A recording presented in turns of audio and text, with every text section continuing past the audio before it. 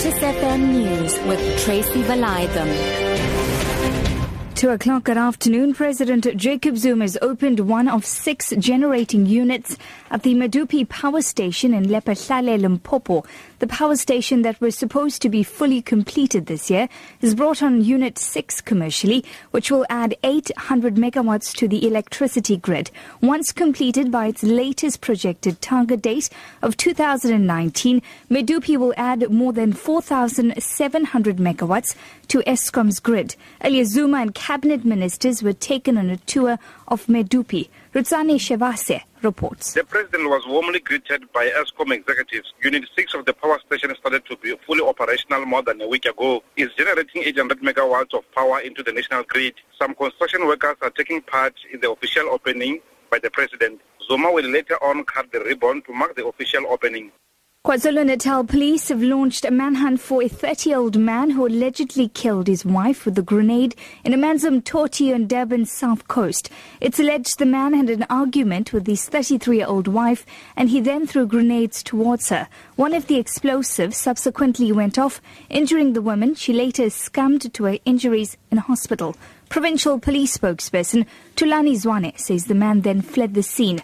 Zwane has urged anyone who might have information regarding the man's whereabouts to come forward. It is alleged that the victim had an argument with her husband when the husband threw 2 grenades towards her. One of the grenades exploded and it injured the victim. The victim was rushed to hospital where she later died of her injuries.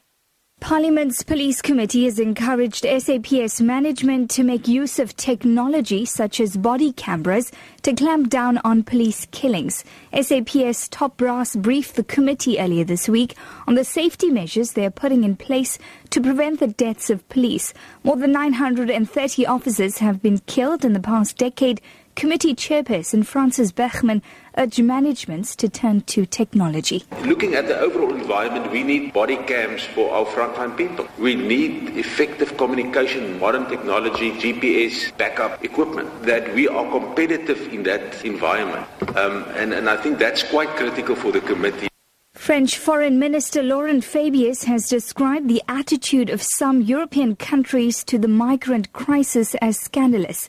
He's condemned EU members, mainly in Eastern Europe, for refusing to accept quotas of migrants. Fabius was critical of Hungary for erecting a barbed wire barrier to keep out people arriving via Serbia. The BBC's Nick Thorpe reports. The Hungarian argument for that fence has been exactly to try to stop the refugees trying to cross from Serbia. The critics of the Hungarian government are saying it's exactly this kind of fence, the bad reputation that Hungary now has down through the Balkans, which is pushing the migrants into the hands of the smugglers. Your top story this hour, President Jacob Zuma has opened one of 6 generating units at the Medupi power station in Lephalale, Limpopo. For Lotus FM News, I'm Tracy Valaydham. I'll be back with more news at 3.